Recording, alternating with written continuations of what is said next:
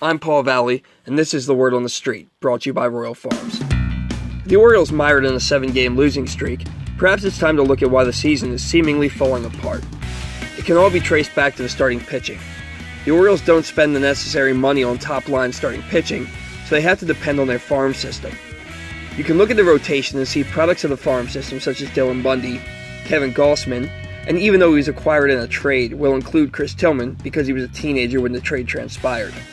Here's the catch-22. The Orioles have been a good baseball team, and when you're a good team, you make trades at the deadline to improve your team to make a championship push. The problem is, you have to trade good players to get good players. Players such as Eduardo Rodriguez, Zach Davies, and Ariel Miranda, to name a few.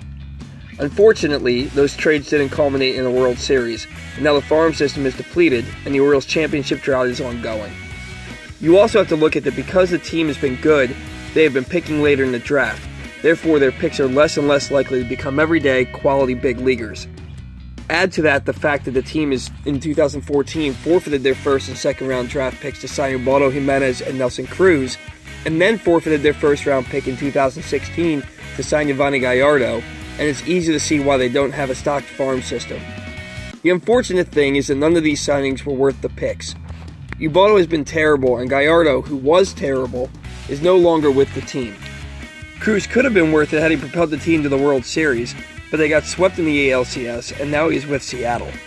So now we have the Orioles as they currently stand, free falling in the division with a rotation that has thrown the second least amount of innings in the American League.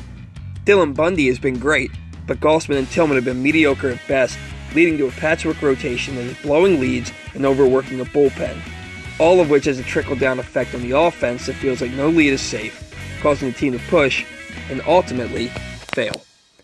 I'm Paul Valley, and that's The Word on the Street.